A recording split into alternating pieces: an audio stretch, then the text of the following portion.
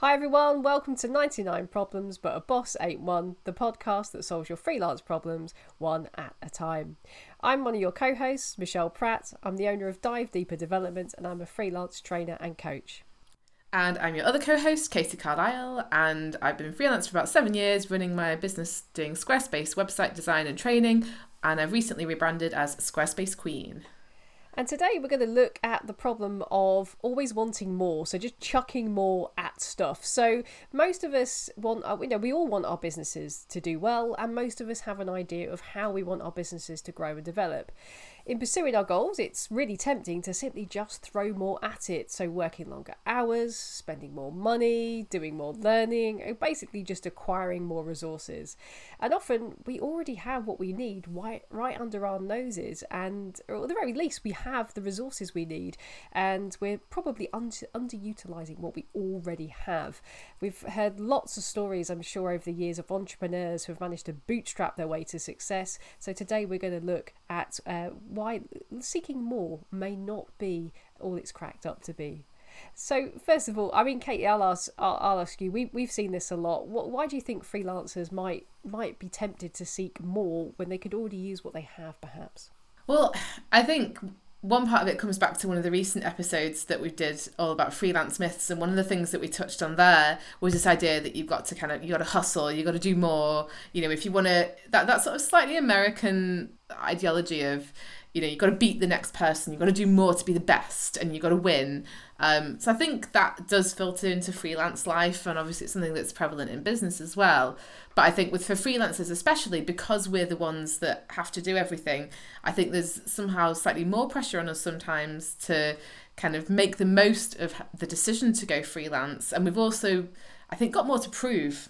I don't know what you think about that, Michelle. Yeah, maybe. I think so, because I think a lot of us drop out of the 9 to 5, and I know coming from a corporate background, this pressure to always get the next promotion. You know, you're in a job for 2-3 years, the next obvious bit is to go up, and that comes with more money, more responsibility. And I think when you drop out of the security and the stability that comes with that, I think family and friends sometimes look to you. We talked about coming out as a freelancer many moons ago, and they want to know that you're making enough money, that you're doing enough stuff. So I hadn't thought about it like that, but definitely, Katie, I think that could be part of it. Why else do you think people might be looking for more as freelancers? Yeah, I mean, I don't know if it's just me, but like, I obviously like to learn, so I follow a lot of people on the internet, on YouTube, on various blogs, and you know what these algorithms are like. They feed back to you what you seek. So whenever I log on, honestly, I need to clear my cookies, because every person who's running a business development course or a marketing course seems to end up in my feed or in my advertisements. And I've learned the hard way that actually, you know, they're very, very good at their marketing, and they use a lot of emotive words. They play on your emotions, so a lot of your fears, a lot of your desires, which is great marketing, by the way. But they're always saying, oh, you need a system, you need a funnel, you need, you know, to do SEO, you need to do ads. And they kind of create these, well, they call them tribes sometimes, don't they, of people, you know, hoping that this course or this product is going to be the next thing. And I think we do get targeted as freelancers with a hell of a lot of that stuff, which, you know, there's no real blueprint for being a freelancer, really, apart from our podcast, of course. Well, obviously, but there's no real blueprint for it. And so you do perhaps look to those people, perhaps, you know, to find this stuff. And I also think we sometimes compare ourselves to other people as well, Katie. You know, I mean, who doesn't like new shiny stuff, right? So well, exactly, there's a new piece of tech, or there's a new course, or there's a new book or theory. I'm terrible for books. I'm always buying new ones, and I always think, yeah, more stuff, more ideas, more knowledge, more networking. And I think it in the short term, I think it makes you feel quite good, doesn't it? When you buy a new thing or make a new connection or do more stuff, you have this emotional high. There is a reason for that. It releases certain hormones in your brain, so it certainly gives you a dopamine hit when these things happen. So it triggers your reward system, but it can also increase the responsibility that you have as well. Well, there's also an ever-growing list, isn't there, of ways that you're kind of supposed to grow your business. So, you know, you've got to take advantage of this new platform. You got to. If you're not doing this new technique, then you know, you're going to look behind the times. And I think, you know, between all the different social media things and the different options for putting your presence online and the different approaches that you're taking to selling your business, and oh, you're not doing an online course, oh, you need to do an online course, like, oh, you're not writing an ebook, oh, you need to do an ebook. And there's so many things that there's this sort of societal pressure almost within the freelance and business community that you're supposed to do, and if you're not doing that and you're not constantly adding more things to your armory, then you're failing somehow. And again, like you were saying, people avoid that, people don't want to miss out, people don't want to fail, and so then we're kind of scared, and so then we go towards this more approach. Yeah, it's funny you should say that, Katie. When I first started,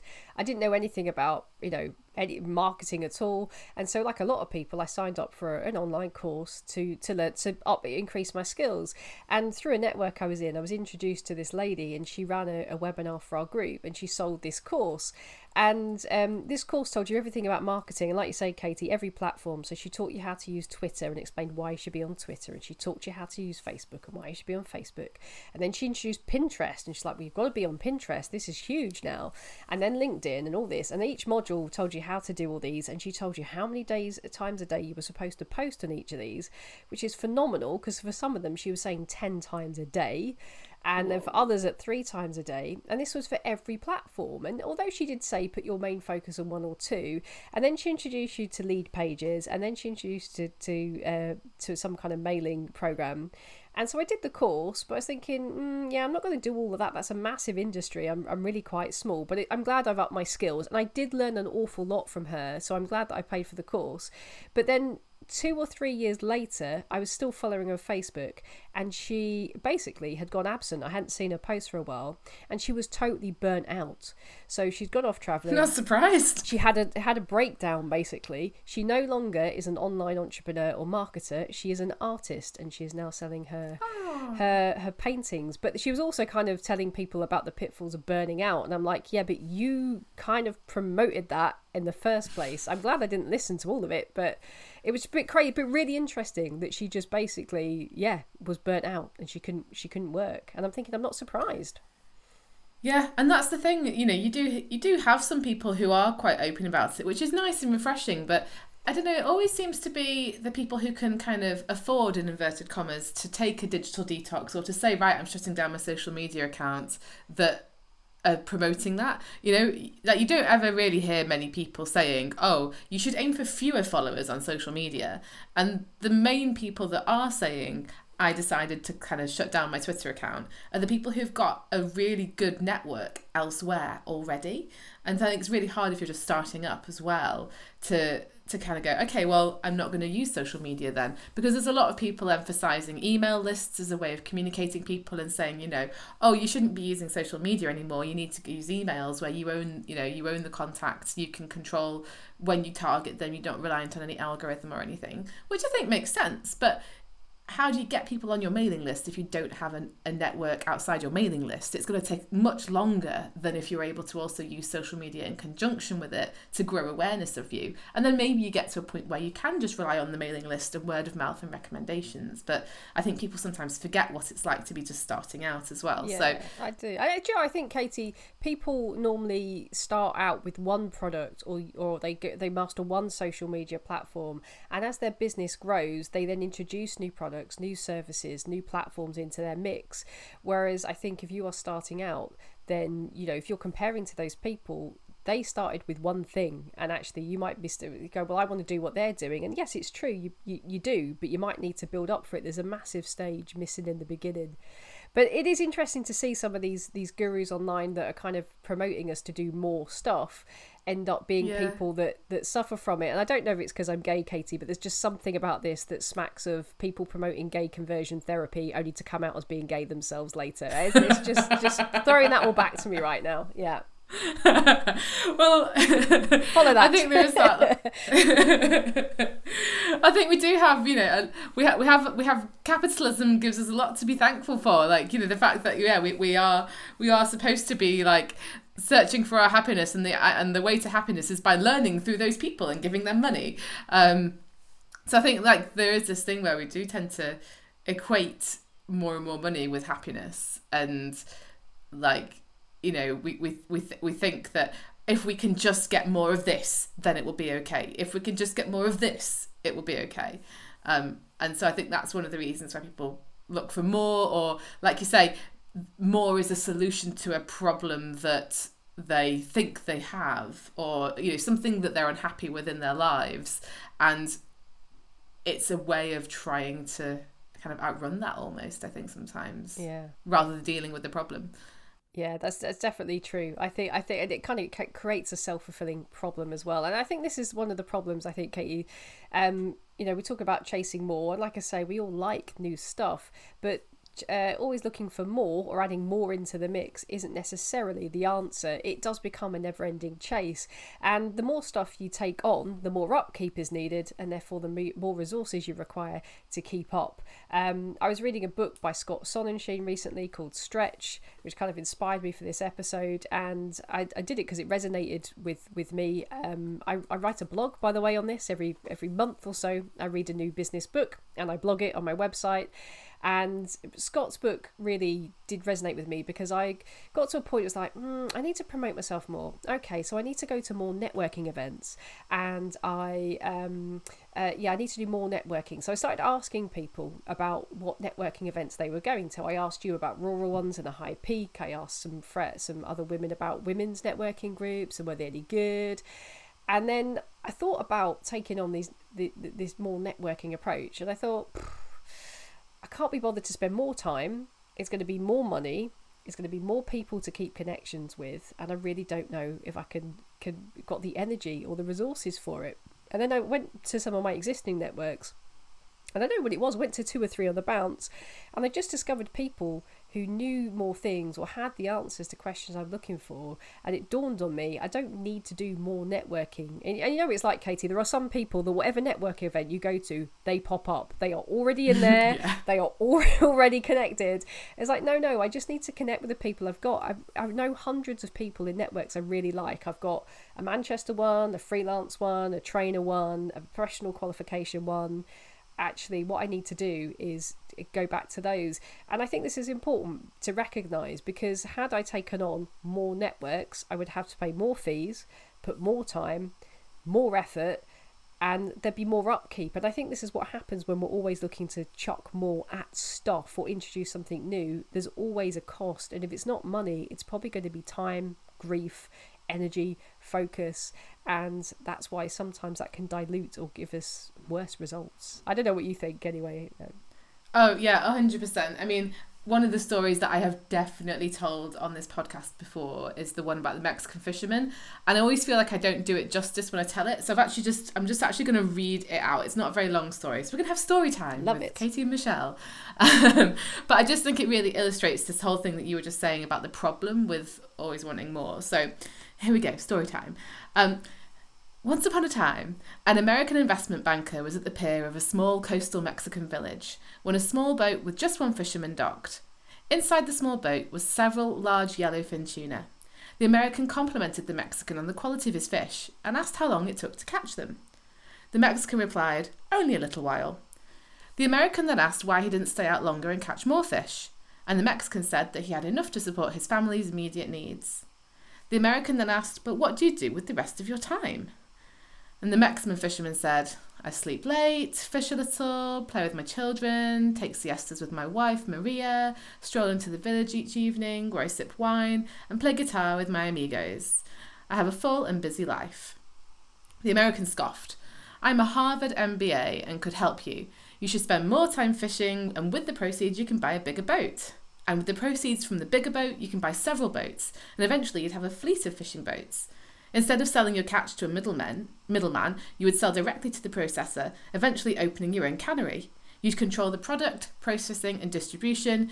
You'd need to leave this small coastal village and move to Mexico City, then LA, and eventually New York City, where you'll run your expanding enterprise." And the Mexican fisherman asked, "But how long will all this take?" To which the American replied, "About 15 to 20 years. "But then what?" asked the Mexican. The American laughed and said, "That's the best part. When the time is right, you'd announce an IPO and sell your company stock to the public and become very rich. You'd make millions." "Millions? Then what?" The American said, then you'd retire. Move to a small coastal village where you'd sleep late, fish a little, play with your kids, take siestas with your wife, stroll to the village in the evenings where you could sip wine and play guitar with your amigos. So that is the story of the Mexican fisherman. I think it's made up, but it's told very nicely by this website that I found. So I like it. I think to me, that's I can't remember where I first came across it, but it just really, really resonated with me with this whole idea of always striving for more to then almost kind of come full circle to back you where you ended up starting from. And so I think in some ways more distracts us from what we really want, and kind of it makes us think that we need to make a change in order to be better, and that change has to be involving more, where the change could actually just be actually involving less, or making a change that for something different, but rather than more. It doesn't always have to be adding more, spending more, doing more. The change could be doing less. It could be just relocating. It could be deciding that you have enough and that you're going to work with what you've got, and other kinds of things. So I think that sometimes when we go for more as well, it then becomes the new normal. And so then you have to look for even more to feel like you're making progress and keeping up with the Joneses and everything. So, it's like if you get a promotion or if you earn more money, your outgoings tend to scale up too. So it's not like you kind of then end up saving more. For most people, they increase their kind of cost of living in proportion to their salaries. And so then to be able to keep up the life that you have become accustomed to, you then have to earn more money if you want to make any savings, or if you want to kind of add more outgoings into your life. Yeah, definitely. I think more comes with more grief as well as more stuff. And I think, Katie, sometimes we fall into this trap of comparing with other people, and we do see this happen. And so it is human nature to want to compare. We all want to know where we stand, and we all want to use some sort of yardstick to measure how well we're doing. The problem with that is that most people compare upwards. You can compare downwards, and you might get some pleasure from seeing that you're not as worse off than other people, but we generally compare upwards to people we admire or like, who we think we would like to be like. And those people might have more money, they might have resources, they might live in a bigger house, they might have more followers, but we don't necessarily want to have the life that they have. So although it's human nature, and there's actually quite an emotional thing to compare to upwards, it's not always a good representation of what we could have, or even necessarily of what we want. I was speaking to one of our friends recently who is seeing people who run businesses on social media, and they've got all these followers, and and she would say, well, look, this person's on the scene, they've got all these followers, they've just managed to expand their following very quickly, they seem to be able to monetize it. And my point to her was, well, do you want what she's got? Are you prepared to work the hours that she works, in the hours that she works, because she's up at the crack of dawn and she's up to late at night, and would you want to do what she does? And the answer was, well, no, that's actually not my representation of my business. So it's probably not right to compare. There's a saying, is that we've said this before, if you want somebody's results, you've got to do what they do, but if you don't want their results, then you might want to follow something different. Yeah, I agree. We're kind of almost being sold a dream that isn't for us. And so we're like, the cleverest marketing is the marketing that makes us think that we need or want something in our lives that we actually really don't. So that's selling that dream life, and selling all these different ways that you could be better and kind of look better and be better and have more success. It's exactly that. It's just a sales pitch. It's not actually what you necessarily want. And we're all guilty of it. I look at interiors stuff and think, oh no, I've just redecorated my house in the last year, and it's a very deliberate style, and it was what I said I wanted. And then I look online and I'm like, oh, maybe I should have done this, and maybe I should have gone for colours, or maybe I should have gone for this look and done this, oh, that looks much better. And then I'm like, no, that's not what I want. I want minimalism. And to achieve this effect, I'd have to have lots of stuff, and that's not what I want in my life. I want a very clean, minimal aesthetic, because that's what helps me feel calm. And I like to visit other places maybe that have kind of quirky stuff around and everything, but that's not what I want my life to be like at home. So it's that kind of reminding yourself, wait a second, no, I've been kind of swept along by this current that's kind of whisking me off to this place, but I don't actually want to go to this place. This isn't the place for me. So I think that is the problem of it, is that it kind of makes us forget almost what we actually want. It does, and this is why we've said many times on the podcast, it's really important to know your why. What is your purpose? So like you were saying there, for you, what you want is minimalism, and I know you've worked very hard and what you want, and creating an environment where you get that. And like you say, it's very tempting to be distracted a bit, like the dog in, what was it, Toy Story, when he sees a squirrel. It's tempting to be like that. But this is why knowing your why and value is so important. And Katie, I've written down, particularly next to my bookshelf where I buy a lot of books, the 3 questions from the Marie Kondo Joy at Work book. So does it spark joy? Do I need it? And will it spark future joy? Just to remind me, but not just for books and purchases, but also for work as well, actually. So if you're offered a work or a collaboration opportunity or another networking event or a webinar, and just ask myself, actually, does it spark joy? Do I need it? And is it actually going to do anything meaningful for my why in future, just to cool me down if I get that kind of emotional sort of buzz, looking to take on more? Because like I said before, I'm a time optimist, and I could very easily get sucked into different directions.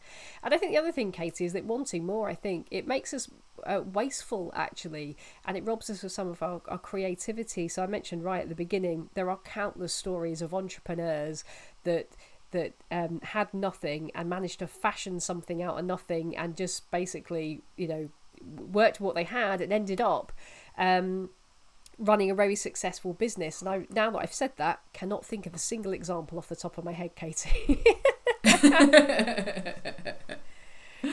I'll try and have a think of some as well. But yeah, I'm sure everyone can think of some kind of examples of people that they've known that have been constrained by creativity, but constrained by money and budget. Like I think you hear a lot of startups, they start up with very little, and it's just an idea, and they kind of put it out in the world in the lowest cost possible, but that helps them to think about the most efficient way of doing it, and kind of gets them in that almost like scarcity mindset, which I think can be really helpful even if you don't actually have scarcity, in terms of thinking, okay, I have got this budget, but if I didn't have this budget, what would I do to get around it? I mean, it's something I do with my clients quite a lot, when, because the classic example of a project scope kind of expanding is the client decides what they want, they're really happy with it, they go down to the pub or go chat to somebody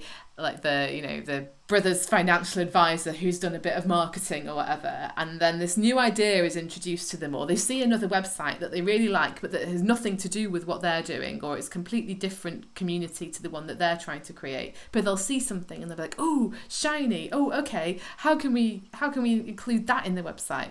And then they'll come back and kind of go, right, okay, yeah, I would like to do this and this and this and this. And so the first question is kind of, yeah, what do you want to actually achieve by this?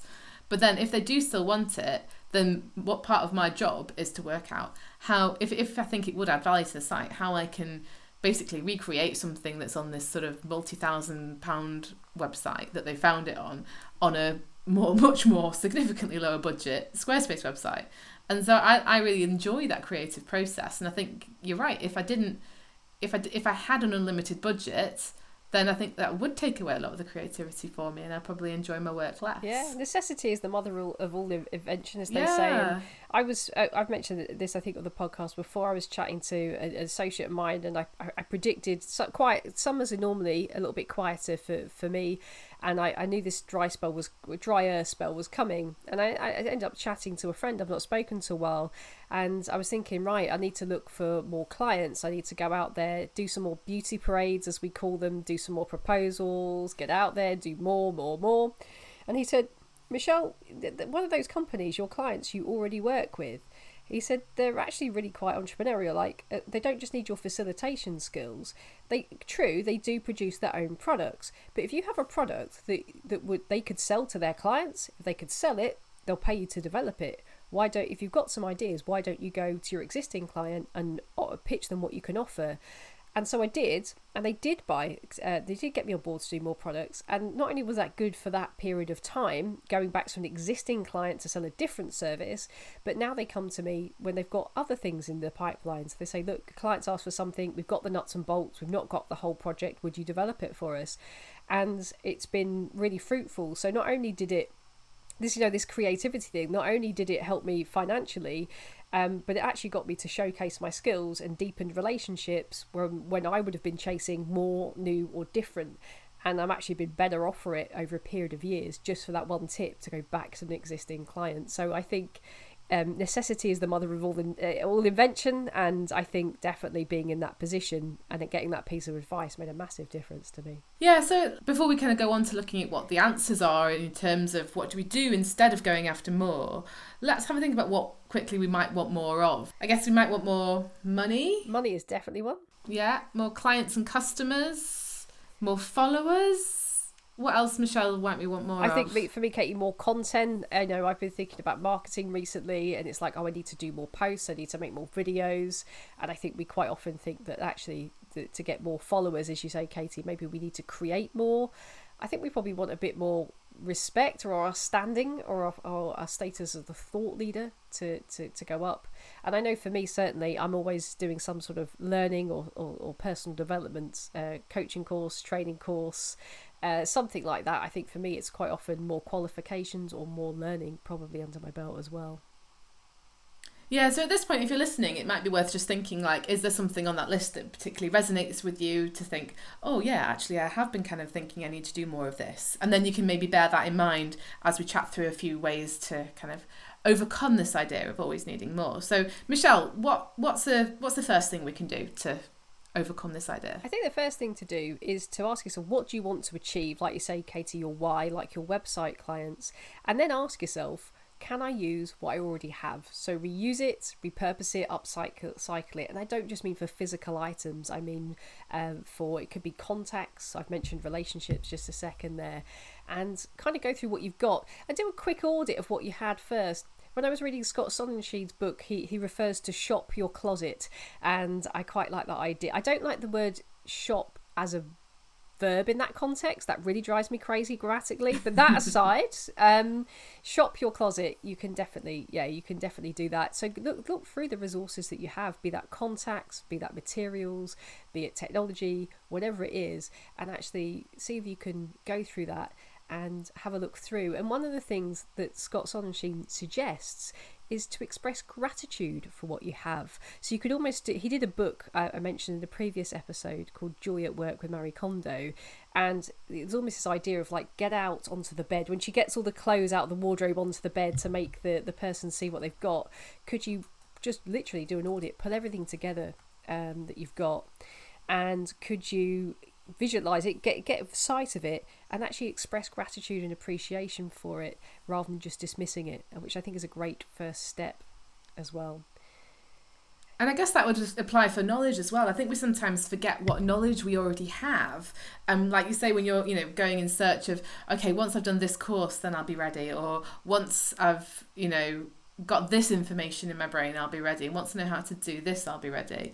But actually, you've probably got a lot of knowledge that you can use already just to get started. I mean, we talked about this, didn't we, when we talked about fake problems that we kind of pretend are the real issue that masks what is actually underlying that, so the idea of, oh yeah, it's a problem because I don't have the latest equipment, but actually the real problem that underlies that is that you're kind of scared of going out into the world and putting yourself out there potentially. So I think that's the thing that is almost the kind of counterpart to the more is that we're scared that we're not enough ourselves, but actually we probably have that knowledge that we need to get started.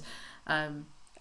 And that's that whole school of fake it till you make it, or you can just be upfront about the fact that you don't necessarily have all the knowledge, and actually a lot of the time you don't need to have it. Yeah, and I like that idea, Katie, of not just doing it about physical items, but about softer stuff like knowledge as well. And I'm terrible for that. I've got loads of books, and I've done loads of training and coaching myself. And quite often, whenever I'm faced with a new piece of design work or working with a client, I feel like I always have to bring something new. When you're coaching, people always want to learn new techniques, but quite often I do go back to some of the basics or the old good stuff, and people may have seen it before, but quite often when you ask them, well, do you use it or how do you apply it, they don't. So sometimes I can add as much value in my work from really getting people to connect with something old better, or coming up with a new approach to it, rather than trying to seek more stuff. And I do that sometimes. And it's interesting, again, I mentioned the Scott Sorensen book Stretch. He mentioned something called functional fixedness, and he gives the problem of a physics professor setting his students a problem of how do you measure the height of a building using a barometer, thinking there's only one answer, that you could measure the pressure at the bottom, you can measure the pressure at the top of the building, and then you could use your mathematical calculations to work out the height of the building. But actually, when you think about that problem, there are many answers. You could hang the barometer on a piece of string as a drop weight, and you could measure the string. You could literally just try it, go up the stairs and just fold it over many times, and like one of those click meter things, and go to the top. You could actually offer the barometer as a prize in exchange to someone who knows the height of the building. You could, there's all sorts of things you could do with this. So there's actually more than one way of looking at it. But he describes something called functional fixedness, and he says once we have a resource, and again this could be a tangible hard one or a soft one, once we see it in a particular context for a particular purpose, the older we get as well, the more we struggle to see that item as being used for anything else. And he also gives the example of some children who are told that there's a teddy that wants to get something on the shelf, and here are some toys laid out in front of them. How can you use the toys to help Teddy get to the shelf? And in this experiment, the older kids did a bit better than the younger kids, realising that they had to get the teddy on the box and use the other items to get there. But he said then in the second condition, what they did was they used the box as a container, put the toys in the box, and then when they gave this to the children again, the older children did worse, because the minute those toys were placed in the box, the children only saw the box as a container, and they had totally missed the fact they could use it as one of the items. It was no longer a toy. And I think the older you get, the more this happens. So this is why it's good to go through your resources and see them with fresh eyes, I think, Katie, just to go back and give them another look. And if you think that that's something you struggle with, then get somebody else in as well, because they probably can come at it, like you say, with a fresh perspective. And that's often what's really helpful, is that, you'll see one thing and you'll go, okay, well, that's either not good enough or it's not enough. And then someone will come in and go, oh, well, actually, you could try using that in that way, and that in that way, and that in that way. And I think that's where it really helps to have a community of freelancers that you can reach out to, either through a Facebook group or WhatsApp group or meeting up or whatever it is you're doing, to get kind of bounce ideas off each other and get some feedback and look at things in slightly different ways. And so just something we were talking about immediately before we recorded this podcast was one of the pages on your website, and you were asking for some feedback, and I saw something in one of the photos that you'd never considered before. So it's that just kind of, oh, okay, yeah, that might make people think this thing about you. And I know, actually, because I know you, I know that's not what the intention you're putting across. And so it's kind of like, oh, okay, that's, yeah, that you kind of see it with the context of what you know about it. And so it's hard to then bring yourself out of that and step back a bit. And we mentioned in our creativity episode, didn't we, things like, changing your state for going for a walk, literally looking at things from a different perspective, speaking to different people. All of these things will help you break your routine, basically, and get out your own head. And all of these things will help you see what you have already. Yeah, exactly. And I really liked what you said about the Marie Kondo stuff as well. Because I remember, I think it was in her first book, she said about, are you holding on to things because of who you are now, or because of who you were, or because of who you want to be in the future? And I thought that third one was really interesting, the who you want to be in the future. And I think sometimes this kind of desire for more is because we have this idea of who we should be in the future, and then we kind of buy things or start learning things because of this idea of the person that we think that we would like to become. So, I'm sure many of us have been through that crafting phase, and maybe it's stuck for some of you, and that's great. But for me, I remember when I was moving house last year, I was looking through all of my cupboards and things, and I had, you know, sewing machine and knitting needles and crochet and all these fabrics and everything and I did used to sew, you know, my own clothes and fancy dress costumes a little bit, and I did used to do a bit of knitting and stuff, but that was before I was freelance, and it's before I got into water sports, and it was a kind of different lifetime ago really.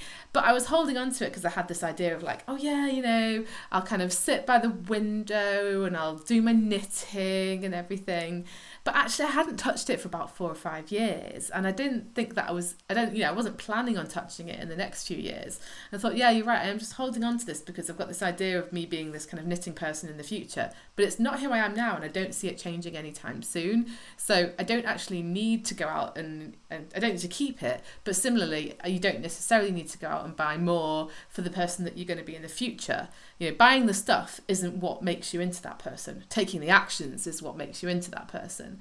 And so I think sometimes you know, maybe just even taking a pause before you go and pay money for something, or before you go and try and kind of learn or do or acquire or go after more, is just kind of say, okay, I'm going to wait for a certain amount of time, and if I'm sort of taking the baby steps towards that, and I'm actually making it into a habit, and I'm actually doing some of the actions that I need to do that are kind of congruent with where I want to be, then yeah, maybe I can allow myself to buy this thing because it will actually add value to my life.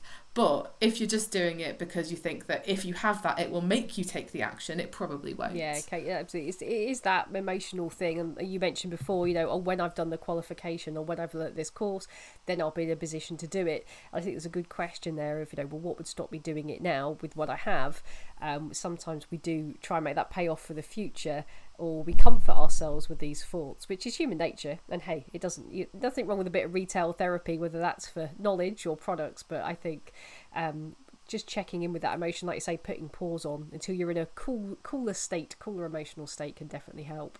Yeah, exactly. It might just be waiting. I think on the Minimalist podcast, they say they've got various rules, and you know, it's kind of for purchase over like $100, they have to wait for 30 days before they buy it. If it's under $30, they have to wait 24 hours or something like that. So you could set up little rules for yourself to make sure it's not just an impulse buy that you've done because you've the latest Instagram advert you've seen or whatever. So I think that could help. Yeah, and it will save you spending a lot of money. Like I do a lot of walking, as you know, and I do a lot of networking walks, and it's really interesting. You get someone, I'm going to call them city slickers, who buy all the gear and spend all the money on the branded stuff. And then I was buying myself some technical hiking gear the other day, and the man was saying, yeah, he said when you go into the cities, you'll find people who buy the stuff that's branded, but it's not very effective. And then I was buying stuff off him that was quite a bit of money, but it absolutely works. And I think, you know, if you get into that comparison, there's always this temptation to buy things so that you look good in front of other people, and you can say that I've got it and it looks kind of shiny and cool and impresses others, but it doesn't necessarily always give you value for money. And I think that's another thing we can do, Katie. I think we can make comparisons. We can make better comparisons, and I think if there's someone who is really good at being really resourceful, then it might be good to compare yourself to them. Or if you've got someone that's playing at a similar level as you, whether that's really big or really small, perhaps if we choose more carefully who we compare to, then this might give us a more realistic idea of what we might want to do in order to get there. And I think there's great value in that as well. Yeah, definitely. I think the other thing is that going back to what we were saying a little bit before about, you were saying about kind of the idea of actually pitching to an existing client rather than going for trying to find new clients. I think that idea of kind of scoping out what you've already got can apply to so many of the things that we talked about before. So like the kind of, you know, before you spend money on something, is there a way you can get it secondhand or for free? Or do you know what I mean? If you need a bit of kit to do your business, do you need to buy it straight up from a shop, or can you get it secondhand for cheaper? So it might not be about not buying it, it might just be about spending less money on it. If you're wanting to find more followers or to get more clients, then actually, have you done as much engagement with your existing followers and clients as you could do? Or is there more you can do with content and posts? Like Michelle, you were saying about how you've been recording your book blogs. Yeah, is that right? Yeah. So basically, I've gone differently now because I speak things better than I write, believe it or not. So I've been recording videos of me explaining the book review, and then I've been using transcription software to get a transcript of that so I can edit it really quickly for my blog. I've got the words on the page and I'm not looking at a blank page, and I can extract the audio from the video to make a podcast. So I've got 3 bits of content in one. But not only that, even if I don't end up making a podcast for the book blog, there are audio clips, or there might be small sections I could take, little snippets that will either make a great video, maybe a GIF, or perhaps a little, or I don't know what you call them, Katie. They used to be called, on Twitter, they used to be called audio booms or something like that. Anyway, you know what I mean. Sound snippets, I'm going to call them. Yeah, sound bites. Sound bites, or whatever, yeah, or quotes and this kind of thing. So quite often it's not about doing more. You've probably got a back catalogue of things that you've already invented. Could you repurpose them in some way? And it's the old entrepreneur thing, isn't there, Katie? There's a book called Rapid Entrepreneur that my friends got me when I first went self-employed, and it's I think it might be a self-published effort, but it's really good. And in it he talks about all the options you have for product creation, and he said you could either break things down and make them smaller, so a bit like taking a snippet from the video or a podcast. He said you could actually make things bigger and expand them or bundle them. He also suggests that you could repackage, you can repurpose, and also you can collaborate with other people as well. So whatever you've got already, there you can make it bigger, smaller, reshape it, repurpose it, combine it with other people, other people's efforts, and these are all opportunities you have to already use. And of course, as you say, Katie, there's something you need. Can you collaborate with somebody? Could you go joint venture, share the cost with somebody? Could you borrow? I mean, I've written here steal. I mean, I don't literally steal, but could you know you know what I mean? Other people, there's lots of freelancers out there, and they're normally really generous and really helpful with both ideas and equipment too.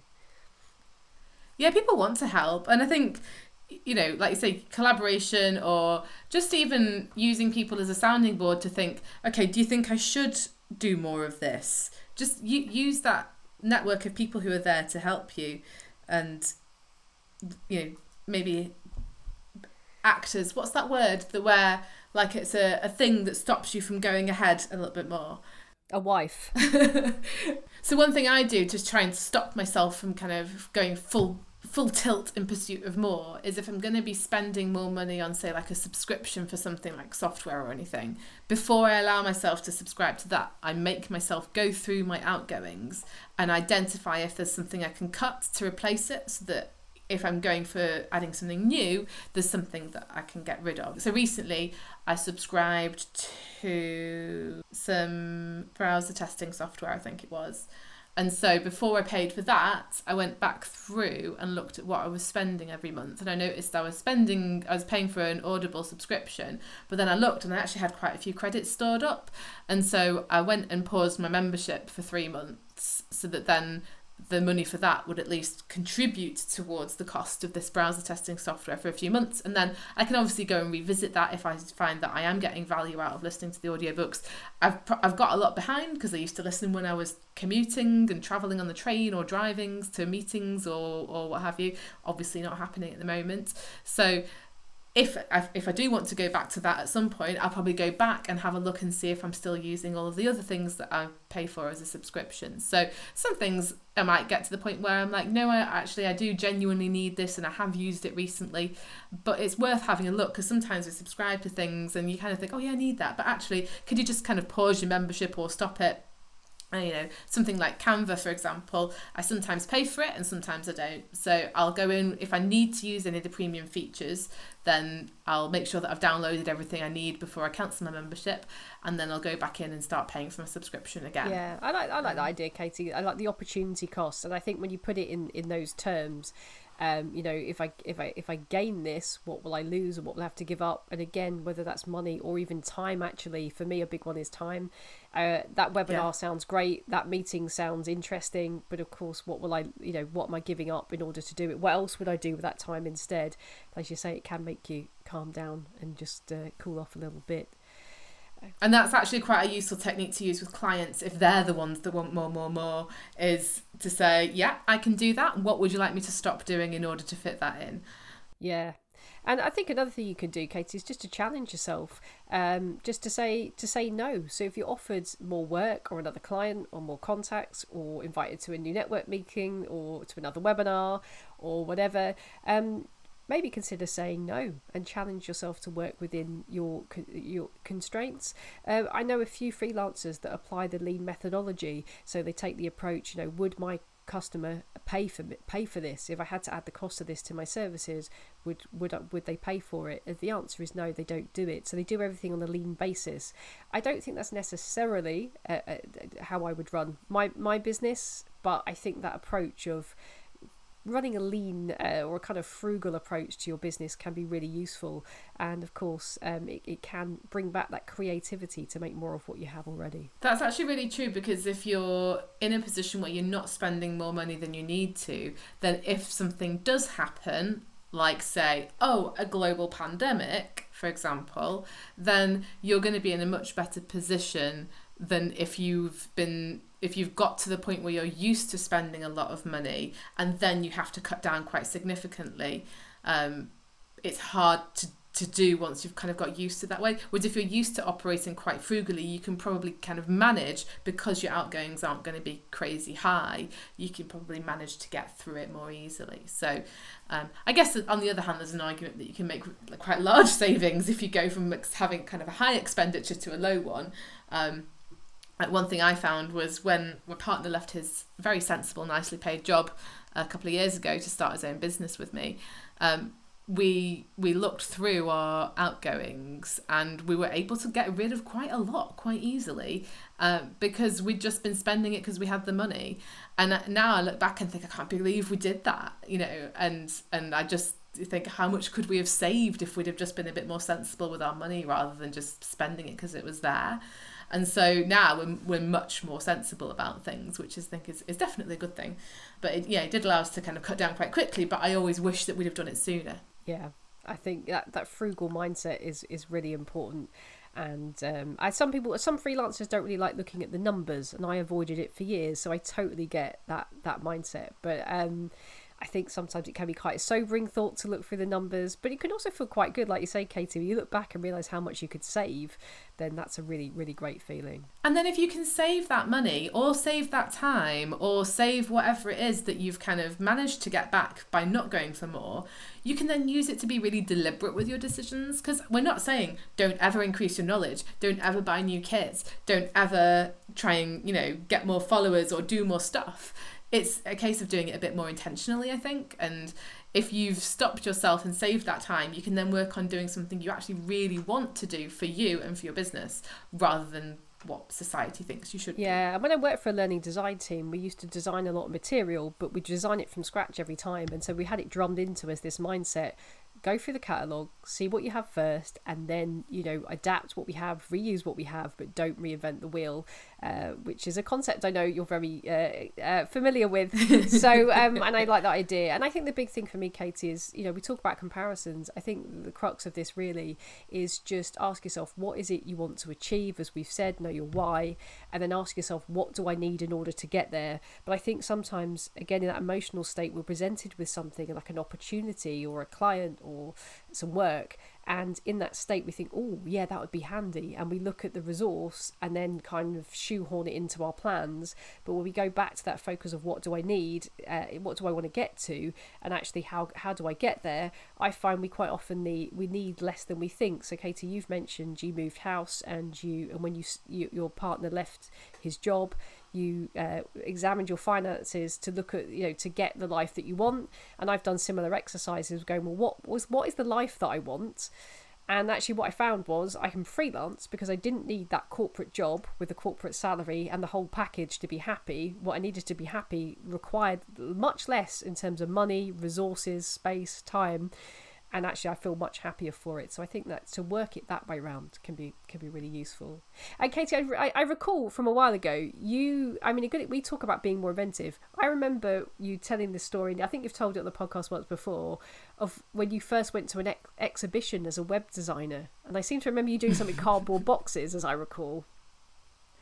It was cardboard stand furniture. So I basically decided that I wanted to speak at this...